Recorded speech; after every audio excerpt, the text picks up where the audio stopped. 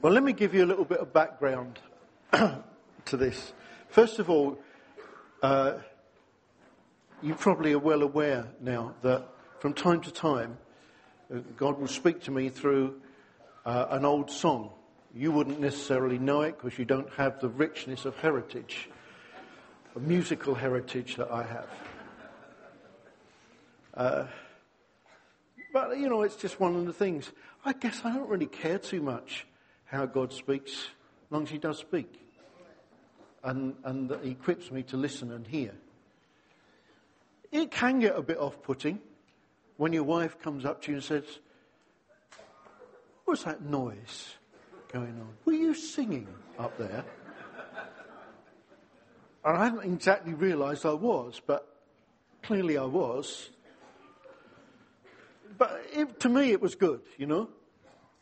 And I mean, we have to indulge one another.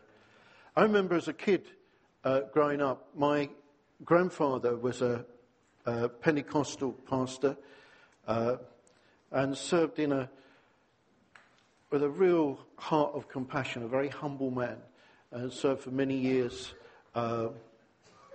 leading a church in Canning Town. He didn't have brilliant health, and I don't know whether he was asthmatic or a bronchial condition, but he would from time to time, when he was teaching, break out in song. And true to the family tradition, he wasn't a great singer. And do you know what I remember about it? I can remember him doing it because I was just like a little kid then, you know. But I can remember his daughters would be like my mum or my aunts. How disgusted they were, how embarrassing it is. I wish he wouldn't do that. Because it didn't stop him. I mean, he was... he had 4 daughters and he wasn't easily dissuaded or persuaded by any one of them, I think. So it must be something that's deep in my makeup. You can't really hold me responsible for that. It's, you know, it's something in the genes. It's something in the background. But this week, or I think it was this week or maybe last week, same kind of thing happened. I'm just kind of thinking, saying, "Lord, what are you saying?" And this old song came.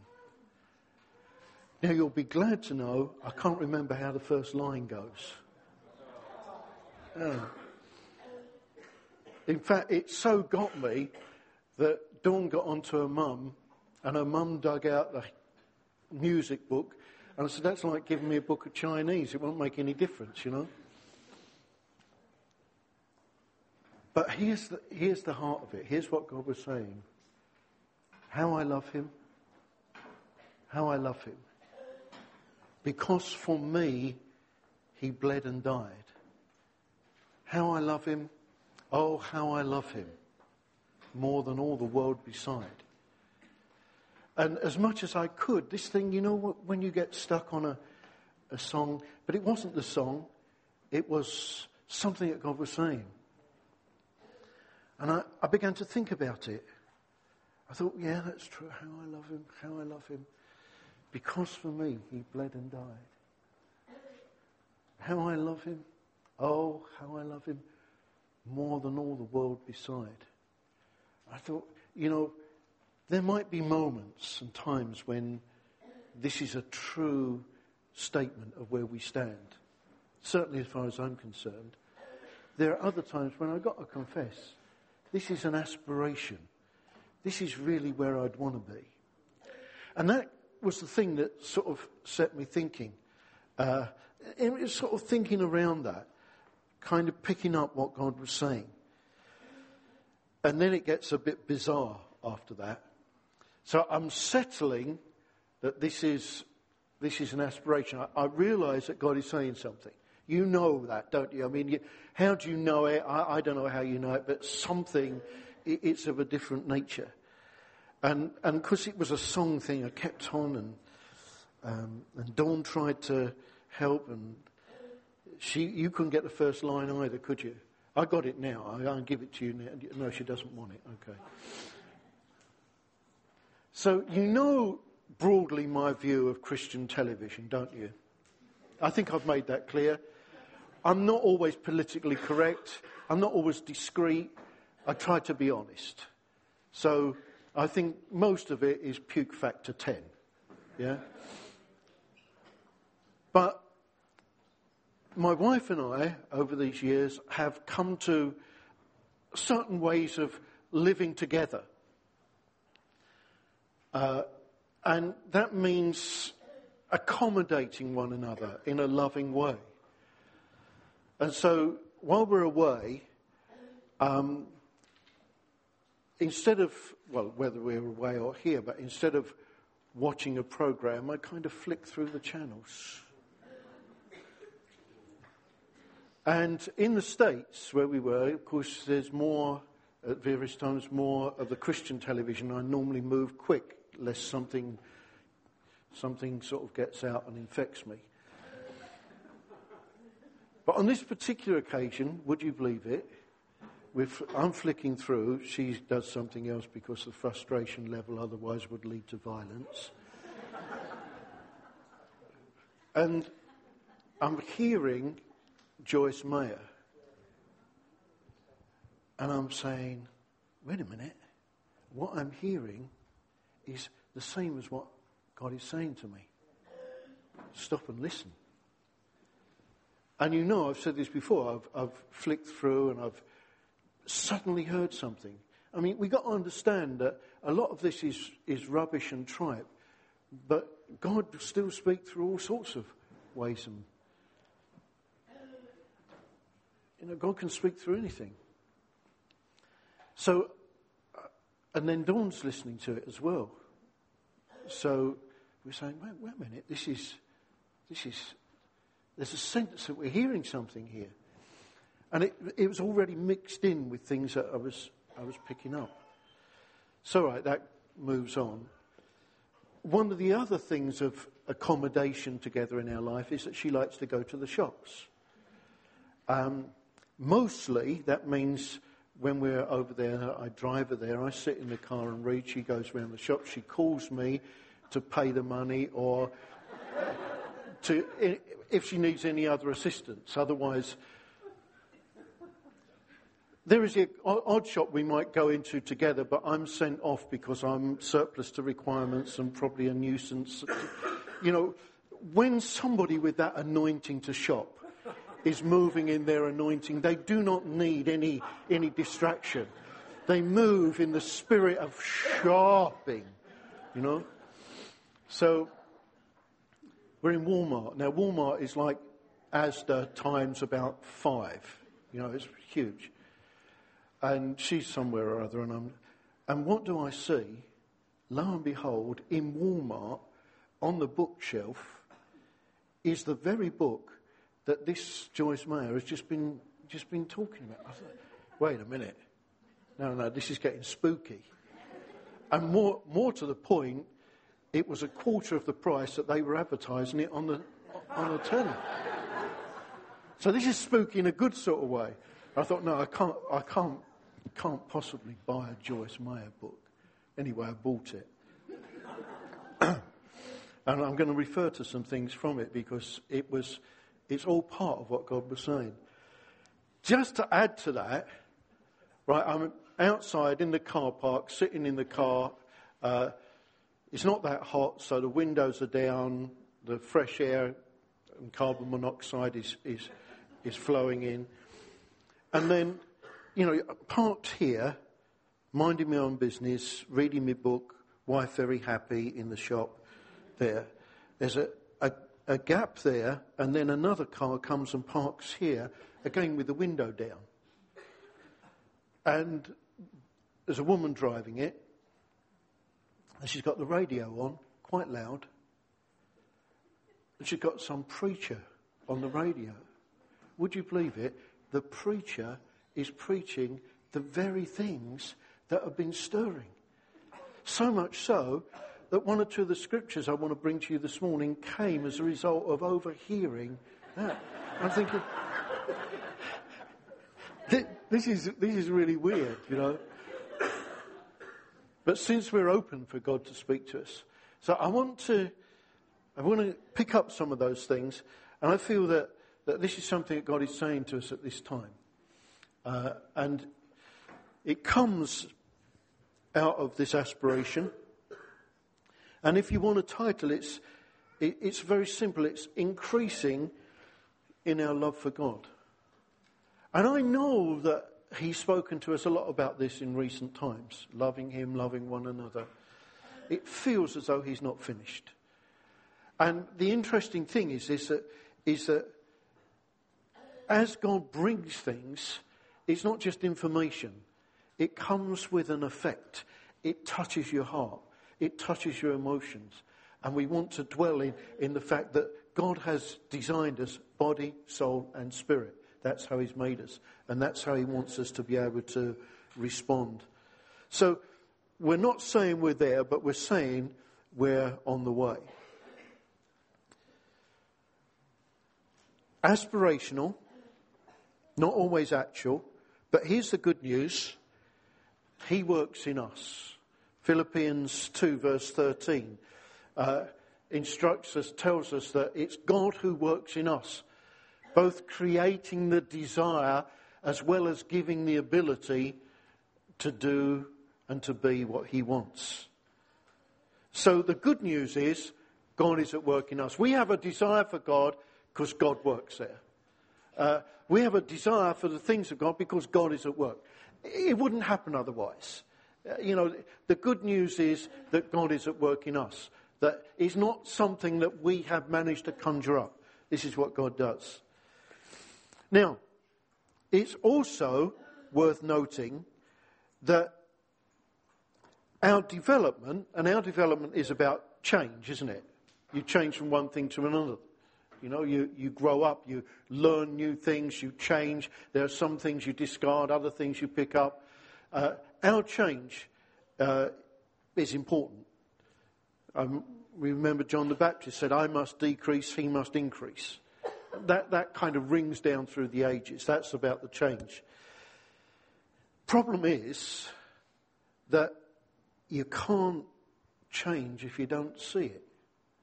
If you don't see the need to change, it's never going to happen. Because change, actually, only I can decide to change. You can say all sorts of things to me. You can all say things to me. Or all sorts of pressures can be brought to bear. But only I can decide to change. It's a door that only opens from the inside. So, if I don't see it, if you don't see it, then we won't change. John 3:3 tells us and shows us how we actually need His help. It is the work of the Holy Spirit. Remember, the work of the Holy Spirit convicts of sin and righteousness and judgment. It's the work of the Holy Spirit that enables us to see things, to see the opportunity, to see the need for change, to see that development. That very fact of coming in to see it, that realization, even as we heard this morning from Richard, wait a minute, that's a lie. That's God the Holy Spirit revealing something which enables change. If you can't see it, there ain't going to be change. We need God to actually help us. And that's what He's committed to do.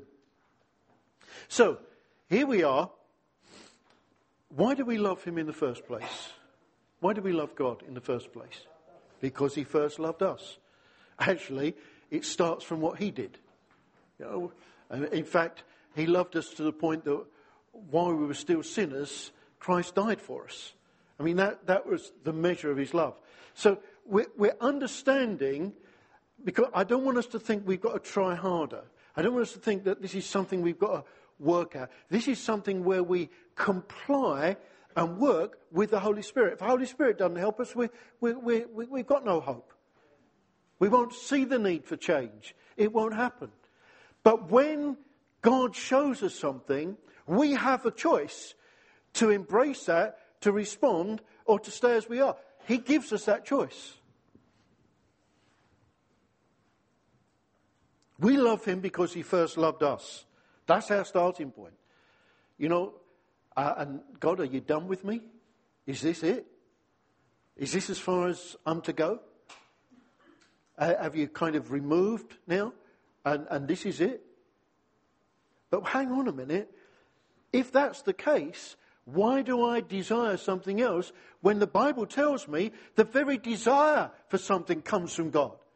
See, when we desire something, we know that that is what God is doing.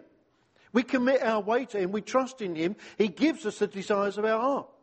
See, He works in us, creating that desire, and then in order to fulfill that desire. Now, if our desires are based in the flesh, then all we can think about is getting a, extended pink Cadillac or something like that. Or lots of money. I mean, that's just out there. It's in La La Land. We're talking about real people. Then we begin to think, okay, so what is he saying? He said, come to that you should have life. And that you should have that more abundantly. You should have more. There should be an increase. At no point did he withdraw that. At no point did he say, okay, we're done with that now, this is it. No, the desire to move on, the desire to love him more, the desire to change comes from him at work in us, fulfilling this promise of more abundant life. More of what we have. Well, I'm not sure I want more of that. Okay. Well, if it's something we don't want more of, then that seems to indicate an opportunity for change and development. I don't want to be more miserable, more angry, more bitter. Okay, where did that desire come from? The desire to change. It comes from God. See, we've got to understand, we're on a continuum, we're on a journey, we're on a pilgrimage that God is working with us, taking us where he wants us to be. And we have the simple opportunity to say, yes, Lord. Where he shows us change, to embrace that, whatever the cost or pain may be.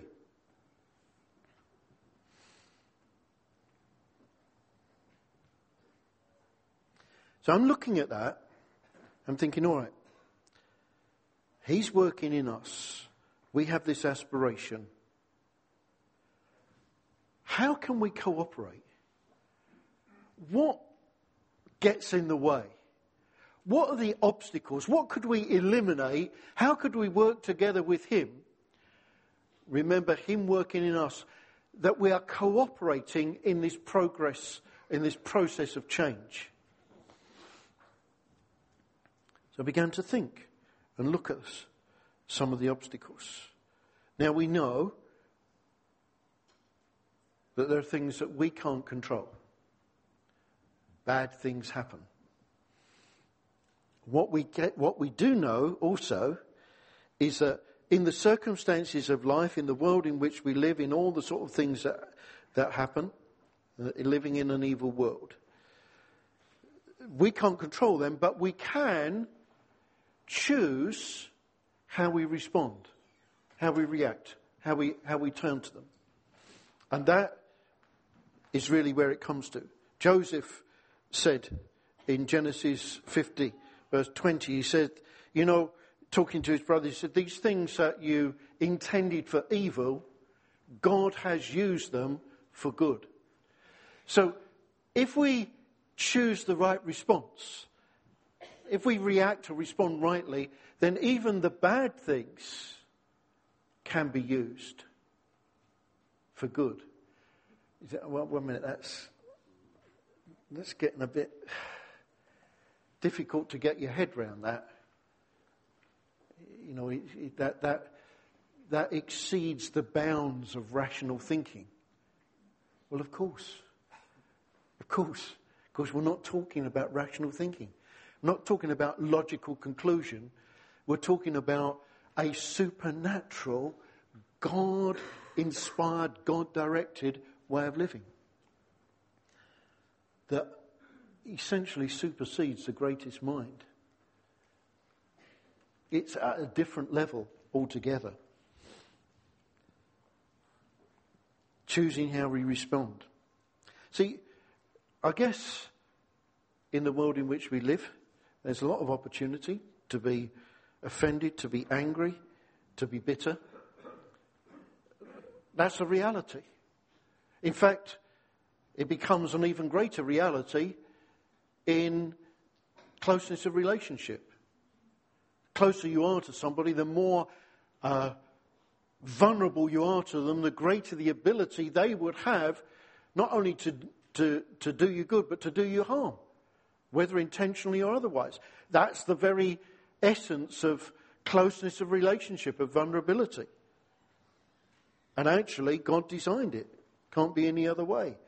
But he then tells us in Proverbs 4:23 that it's our job to work with the Holy Spirit to guard our heart. That's something that we can do. How the heck do you do that? We guard your heart by choosing God's way, God's response, God's attitude. And it's a choice that we can make. See, when we're born again in the Spirit of God, we're no longer trapped into a natural level. We can live on a different level. We can live on a supernatural level. That's part of the thing that's plugged into us the moment we're made anew in God, become alive in the Spirit. The ability to do that. Ability to live differently. Ability to not take offence, whether it's from something that God's done or something that man's done. Ability to live free of that.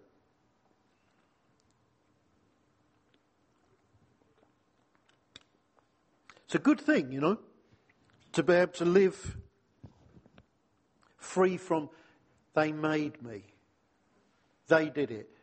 It's what they did. To live free from that. God intends that we live free from that.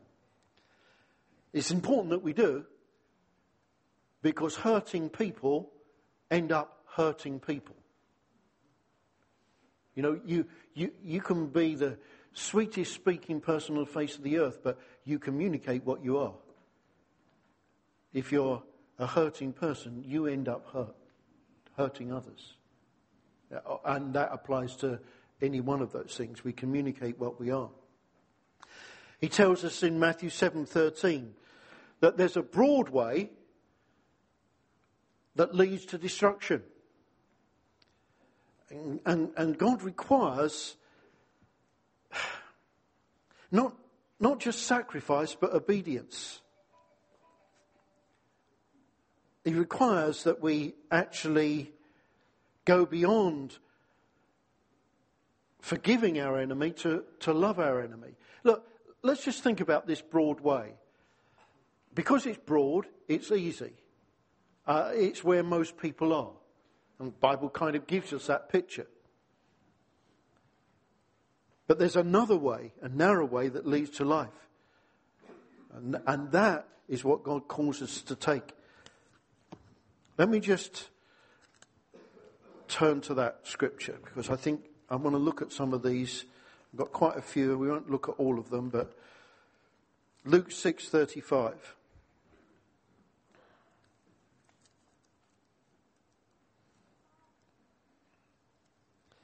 This is what he wants. This is about going beyond. But love your enemies, do good to them, and lend to them without expecting to get anything back. Then your reward will be great, and you will be sons of the Most High, because he is kind to the ungrateful and wicked. Be merciful just as your Father is merciful. See, I want us to understand here that in this development, in this loving God, remember, loving God is connected. You can't separate it from loving one another. The two things join together. The Bible says you know how much you love God by how much you love the brethren. You can't do one without the other. It's just completely impossible, according to the Word of God. So, what we're catching here is that there's a reward that comes after doing good to the enemy. With the use or with the positioning of good attitude, there comes a reward. And in this book I was telling you about, Joyce Meyer tells a story of in our own life, and it's such a good illustration of the thing that I'm thinking about, that it's not enough just to say, I won't return evil for evil, but God wants us to go beyond that. We're talking about increasing in love for him, and therefore increasing in love for his people, his children.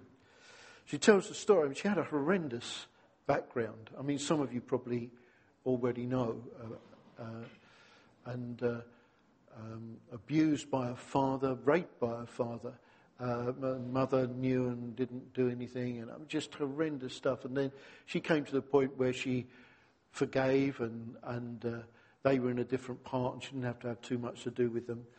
And then she got to the point where one day God's speaking. I think she was sitting in a meeting, and God spoke about unforgiveness, and spoke really about this, about going beyond just forgiving, not hating, not being in reaction to, but actually investing in. And actually spoke to her about buying a house and looking at taking on the care of the parents. And so they did this. She did this, and nothing much changed. Some years later, then suddenly something happened, and her father changed and repented and came to God.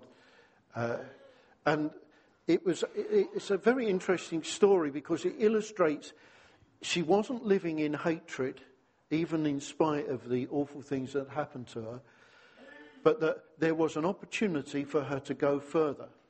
And going further, buying the house was like a demonstration of a heart of love and care and mercy. And what I want us to understand is that what God wants of us is not just an issue of fuzzy feelings. It must express in reality, in action. It starts in attitude, of course. It's fundamental in how we're positioned, is a heart thing. But it will always translate into an outworking. Now, the outworking may not go beyond a change of attitude, but that's still a real outworking. And it may have opportunity to go into all sorts of practical things. And of course, we've lived that and believed that over these many years. He says, he wants us very clear to forgive as he has forgiven us. Then, of course, there's the story that we often refer to, that Jesus told of the prodigal son, where the younger son takes his inheritance, goes off in sort of crazy living, gets in a mess, comes back, repents, the father receives him, and the older brother is really very unhappy about the whole situation.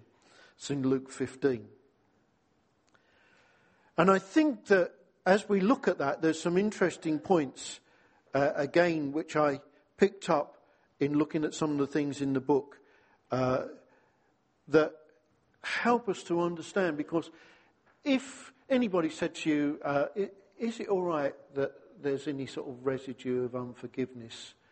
We would all say, no. No. I mean, that can't be. But it requires, let me come back to what I said earlier, it requires the openness to the Holy Spirit and the invitation, Lord, search my heart. It's the biblical thing. Lord, see if there be anything in me. And we understand that this is not just not reacting to the enemy, but according to what God says about loving and whoever you categorize as enemy. The older brother, of course he was outwardly right, but we all know that his inward heart attitude was really probably worse than the younger brother. He was resentful and he was angry.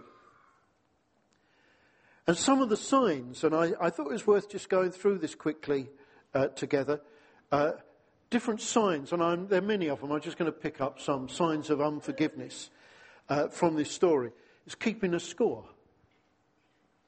That's the first one, keeping a score. You know, all these years I have served you. You know the story of the prodigal son, don't you? If you're not sure of it, it's in Luke 15:11-21. But he recounts, he's keeping a score of everything he's done. He's keeping a record of his good behaviour and keeping a record of other people's sins. And we remember Peter asking, so how many times have you got to forgive somebody? And he got an answer, didn't he? That sent him thinking. Secondly, it kind of speaks or boasts of good behaviour. I've never disobeyed you. I've never done anything that was wrong. A self-righteous Pharisaical attitude. Remember, Jesus said to the Pharisee, you know, your problem is you clean the outside of the cup and you leave the inside dirty. You know, you're only interested in what's on the outside, not what's on the inside. Whereas God looks on the thoughts and intents of the heart. Boasts of good behaviour. Thinks more highly of himself than he should. And of course, if you think highly of yourself, you end up thinking lowly of others. Thirdly, complaining. The elder brother, you never gave me a party. That kind of moaning, complaining. We find ourselves complaining. It can be because there's unforgiveness there.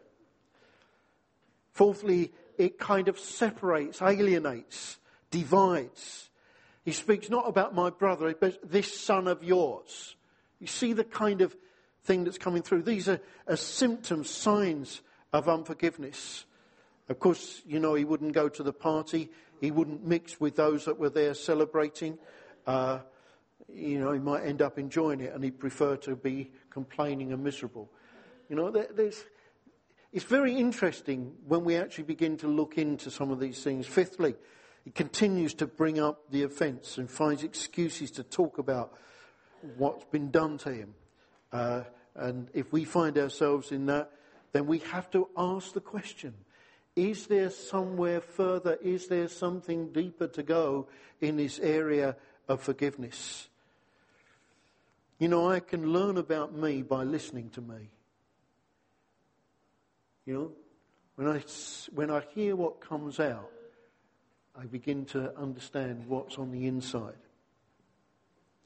And the older brother, of course, he's reminding his father he was good and listed the sins of the younger son, that was bad. And sixthly, he resented the blessings that were enjoyed by the person who had done wrong. It's not fair, it's not right, shouldn't get this, he did all this wrong, he shouldn't be given this. He's jealous and he's angry at the good treatment that the father gave to the younger son. Romans chapter 12. Verse 14. Let me read this to you.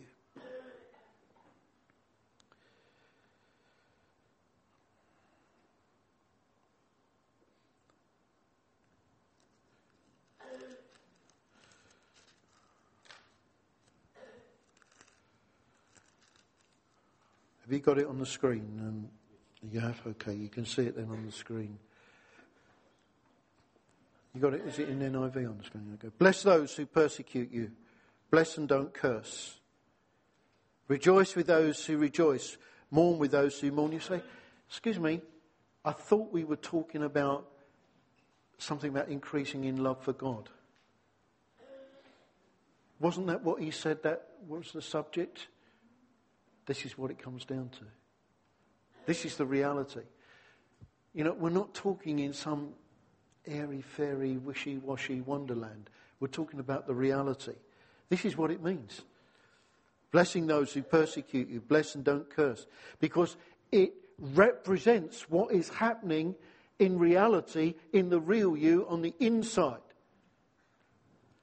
Rejoice with those who rejoice. Mourn with those who mourn. Live in harmony with one another. Don't be proud, but be willing to associate with people of low position. Do not be conceited. Do not repay anyone evil for evil. Be careful to do what is right in the eyes of everybody. If it's possible, as far as it depends on you, live at peace with everyone. Don't take revenge, my friends, but leave room for God's wrath. For it is written, it's mine to avenge. I will repay, says the Lord. On the contrary, if your enemy is hungry, feed him. If he's thirsty, give him something to drink. In doing this, you will heap burning coals on his head. Do not be overcome by evil, but overcome evil with good. Just a little aside there.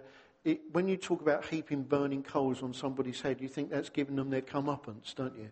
But actually, we need to understand it in the context. Basically, people used to carry coals, burning coals on their head in order to maintain the fires of which they were cooking, and it was something that was done. So somebody bringing you burning coals or giving you burning coals was a very valid gift. So it's not saying if you're nice to them, then you really get them in a sneaky way. It's basically saying, no, be good and do good because this is what God wants. Very important. It's just a little aside so that we understand that. We let the Holy Spirit search our heart. We trust him to do what's right for each of us. Lord, search my heart. Search it for anger, for unforgiveness. See, it's very interesting. We heard from Richard this morning that God didn't answer the prayer as he presented it. How are we going to respond to that? See, we're dealing with one another, but we're also dealing with God.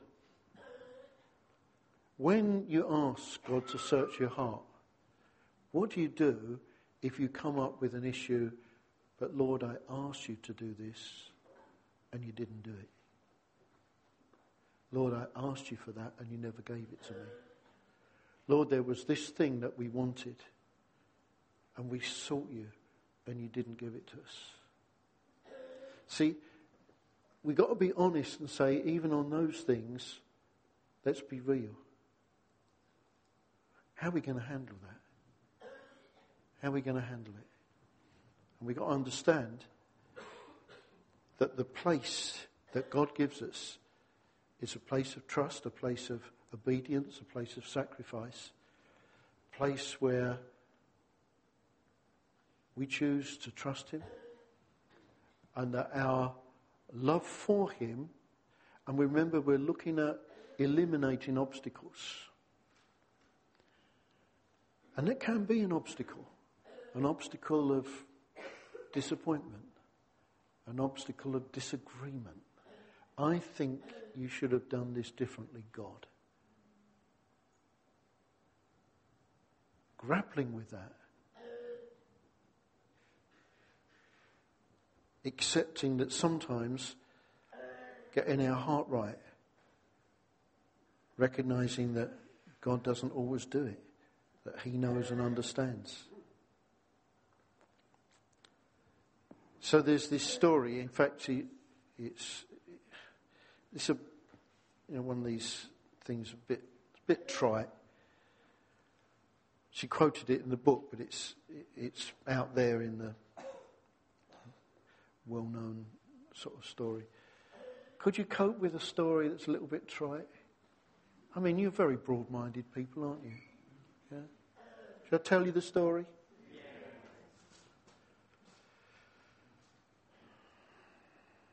This young man going to graduate from college, and he set his heart on a certain sports car in this dealer's showroom. His father's very rich, and he told his father that's what he wanted as his graduation day present. I can find a lot of fault in that position right there, but this is the story, all right? It's trite. It makes a point. Bear with me. So finally, on the morning of his graduation, his father calls him in and gives him a beautifully wrapped box. And the young man opens it and finds inside a leather-bound Bible with his name embossed in gold. And he knew, his father knew what he really wanted. And he raised his voice to his father and said, with all your money, can you just give me this lousy Bible? He stormed out the house and left the Bible there. Anyway, the years go on and he becomes a successful businessman, beautiful home, great family. Then he realises that, perhaps he ought to be reconnected with his father. And before that happens, his father actually dies. And then he's contacted to say that his father has, in his will, given everything that he's got to this son, who hadn't had anything to do with him for a long time. So he goes home and goes through the various papers and sees this Bible, still new, just he'd left it years ago. And he opens it. And when he opens it, he finds that his father has underlined a particular scripture, Matthew 7:11.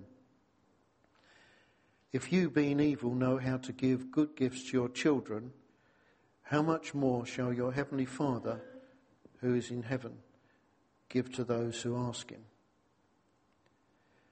And he read that, and as he read it, from the back of the Bible, something dropped out. And it was a key with a tag on it. And of course it was the tag for that car with the words paid in full on it. The point that's being made is that we can miss God because the response that he gives is not quite what we were asking. It's packaged differently. It doesn't come in the form. And I think it's very significant that we heard from Richard this morning, and I think God does this from time to time, that he asked for one thing and didn't get it because God was wanting to do something else. And that place of love and trust opens the way for us to be able to submit, to deal with the anger, to deal with the disappointment, and removes that obstacle that stops us moving on in love and growing in love. And we're talking about removing obstacles. We're talking about an aspiration that we want to see fulfilled as we move on.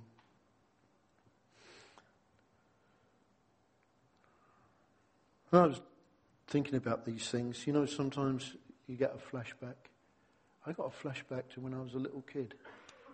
And we didn't have a lot of money. And my father used to work long hours, overtime, for a certain, quite a long period of the year, essentially so that he could get enough money that we could go on holiday. And we'd go to some salubrious place like Ramsgate or somewhere like that, or Yarmouth. And I don't know, I probably was, here's a guess, maybe 7 or 8, something like that. And what came back to me was this. For some reason, he'd obviously done something that I was angry about. And I can't remember what it was, but what came back to me was I had bought him a present. And I could even remember what it was. It was a bath sponge. Probably cost pennies, And what came back to me was, I took that back. I'm not going to give him that. Now, I'm sure I got over it and gave it to him in the end.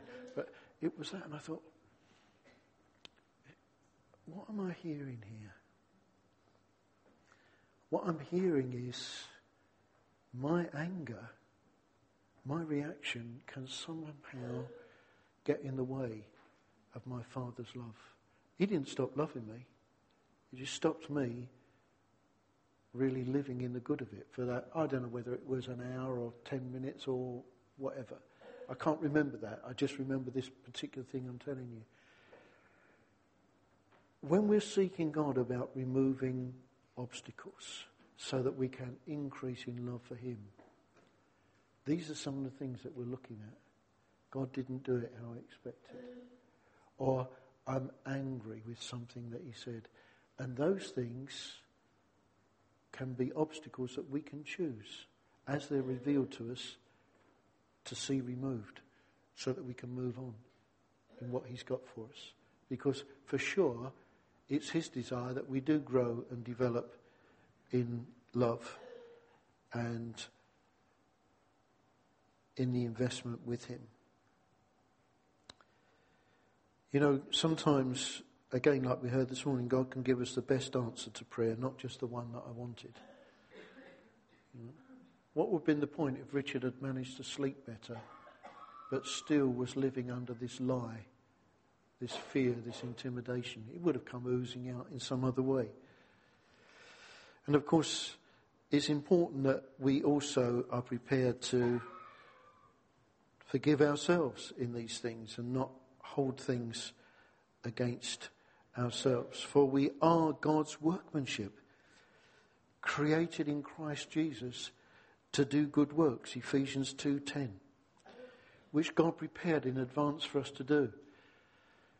See, God prepares us, God forms us, we are his workmanship, and we're created in Christ to do good works. Not to be messed up with unforgiveness, messed up with anger, messed up with attitudes, but to get on with the good stuff that he's given us to do, which comes, Jesus being first moved with compassion, it comes out of an unrestricted flow of love. Something that comes in, something that lightens, something that lifts up, something that motivates and projects us to fulfill the very things that he's called us to do. Not to be caught in some back room with some miserable attitude and restricted into some byway with some anger, but to be living in the fullness of what he intended. That's his plan for us. Wants us to enjoy.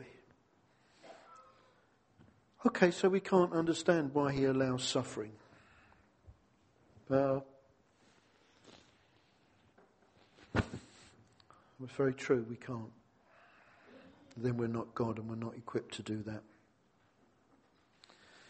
Very interesting, you know, when you talk about all that non-understandable suffering thing, you do think about Job. It's very interesting. In Job 42 verse 5, it says something like this. He said, and this is after about 4 chapters of God saying, you know, a paraphrase, but God saying, look, Job, if you're so smart, why don't you try being God for a bit and run the world and see how you get on? Job then comes to this point and he says, after all this suffering, all the things he'd gone through, he said, I'd heard of you only by the hearing of the ear. But now my spiritual eyes see you. In God, in his process, brought him through to a place he never ever could or would have been. New place of revelation, removing these obstacles. Understanding that it's God's prerogative to say no. Guys, come on, let's remember, he said it to Jesus in the Garden of Gethsemane. He said, Lord, if it be thy will, let this cup pass from me. He said, no, it's not. Aren't you glad he said no? We wouldn't be here if he hadn't. There would been no salvation. You know? So he said no. He said no for the good of the whole world. I don't know what the understanding was at that time. So what hope do we have? Well, this is where my hope comes from. Isaiah 6 verse 6. Woe unto me, I cried, I'm ruined. I'm a man of unclean lips. I live among a people of unclean lips. My eyes have seen the King, Lord Almighty. Then one of the seraphs flew to me with a live coal in his hand, which he had taken with tongs from the altar. With it he touched my mouth and said, see, this has touched your lips. Your guilt is taken away. Your sin atoned for. Then I heard the voice of the Lord saying, whom shall I send? And who will go for us? And I said, here am I, send me. God takes a people like you and me, a messed up people that are not worthy, and he touches our lips from a live coal from off the altar. Weird terminology. Basically, he makes us right. He sorts us out. There's our confidence. Confidence is not on how good I've been or how good I could be. Confidence is based on what he has done and what he's doing. That he takes the mess, the anger, the bitterness, all that stuff that we may or may not have dwelt in for whatever period or whatever recognition we have of it.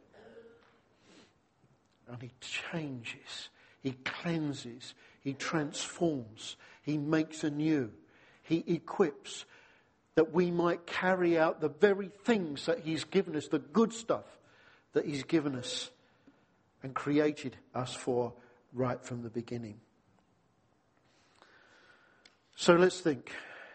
Increasing in love for God. All right, first of all, recognizing it's he that works in us. Then looking at some of the obstacles that we can work together with him in eliminating. And finally, focusing our direction. Where do we want to go? Our desire. Making our request specific. Looking at the reasons to love.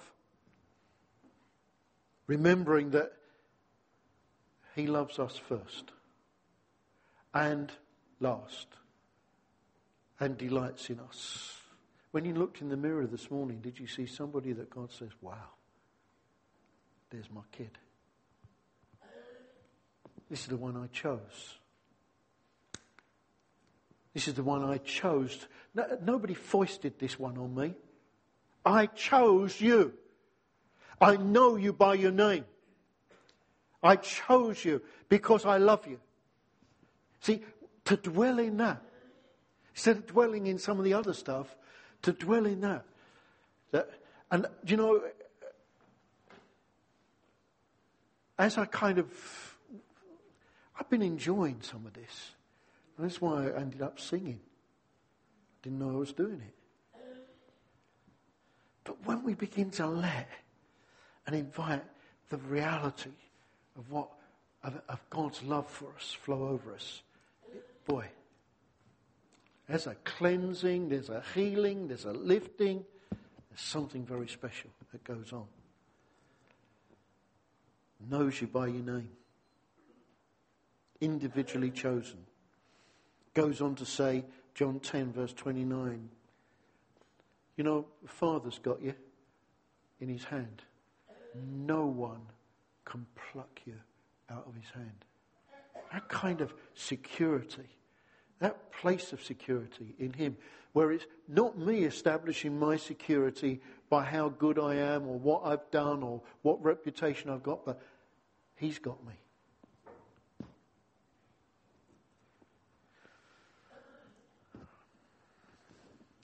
Let me commend this to you.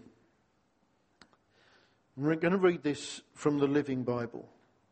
I know it's a Mickey Mouse version, but sometimes it does seem to get across the thing. Revelation 3:19. I continually discipline and punish everyone I love. This is God speaking. Okay? Does God love you? What are you guaranteed? Discipline. Getting beaten up. Yeah?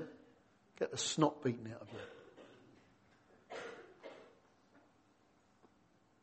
So I must punish you unless you turn from your indifference and become enthusiastic about the things of God.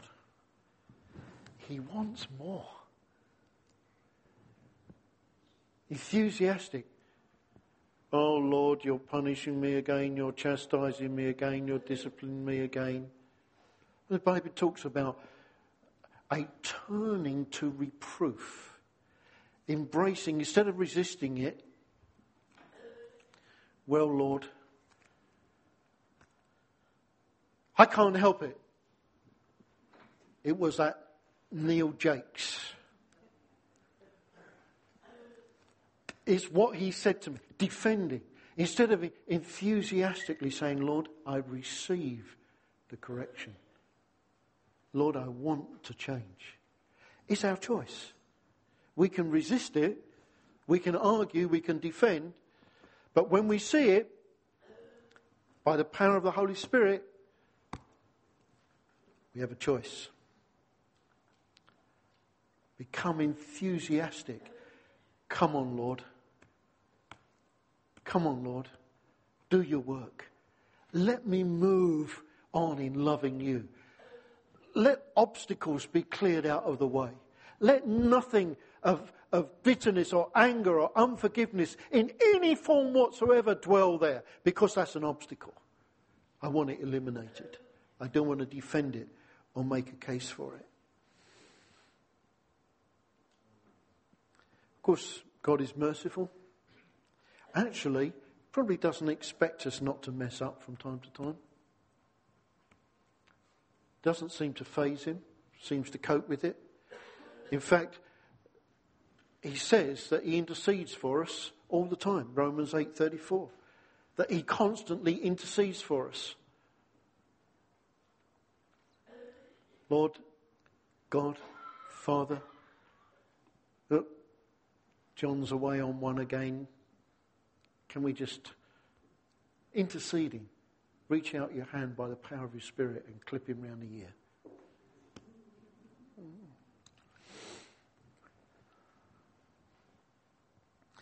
He promises to forgive us. We confess and repent, 1 John 1:9. He promises that the thing can be dealt with. And his direction, Psalm 27 verse 4. This one thing I seek, this one thing I do, I seek to dwell in the house of the Lord all the days of my life. That's a good direction. That's a good place to seek. Let's finish with this. Revelation 4:11. You are worthy, our Lord and God, to receive glory and honour and power. For you created all things, and by your will they were created and have their being. There's a place of focus, a place of direction, a place where God would have us to be. Anybody interested in being increased in the love of God? Anybody interested? Yeah? Well, that's what he's saying. Giving us some steps there. Opportunity to pursue that. Let's come to worship him. Take opportunity to ask the Holy Spirit to search our hearts. To make that which is aspirational into something that is actual. To let the Holy Spirit work together with us for the elimination of obstacles and the embracing of positive direction, that we might know him. Yes? Hallelujah. Let's just stand. Let's lift our hands to him. Let's express our love to him. Let's tell him right now that, Lord, I love you. I want to love you more. I want every obstacle removed. I want to move into a new place of knowing you, a new place of worship, a new place where the reality of loving you is expressed in the practicality of life. Oh, hallelujah. Hallelujah. Hallelujah.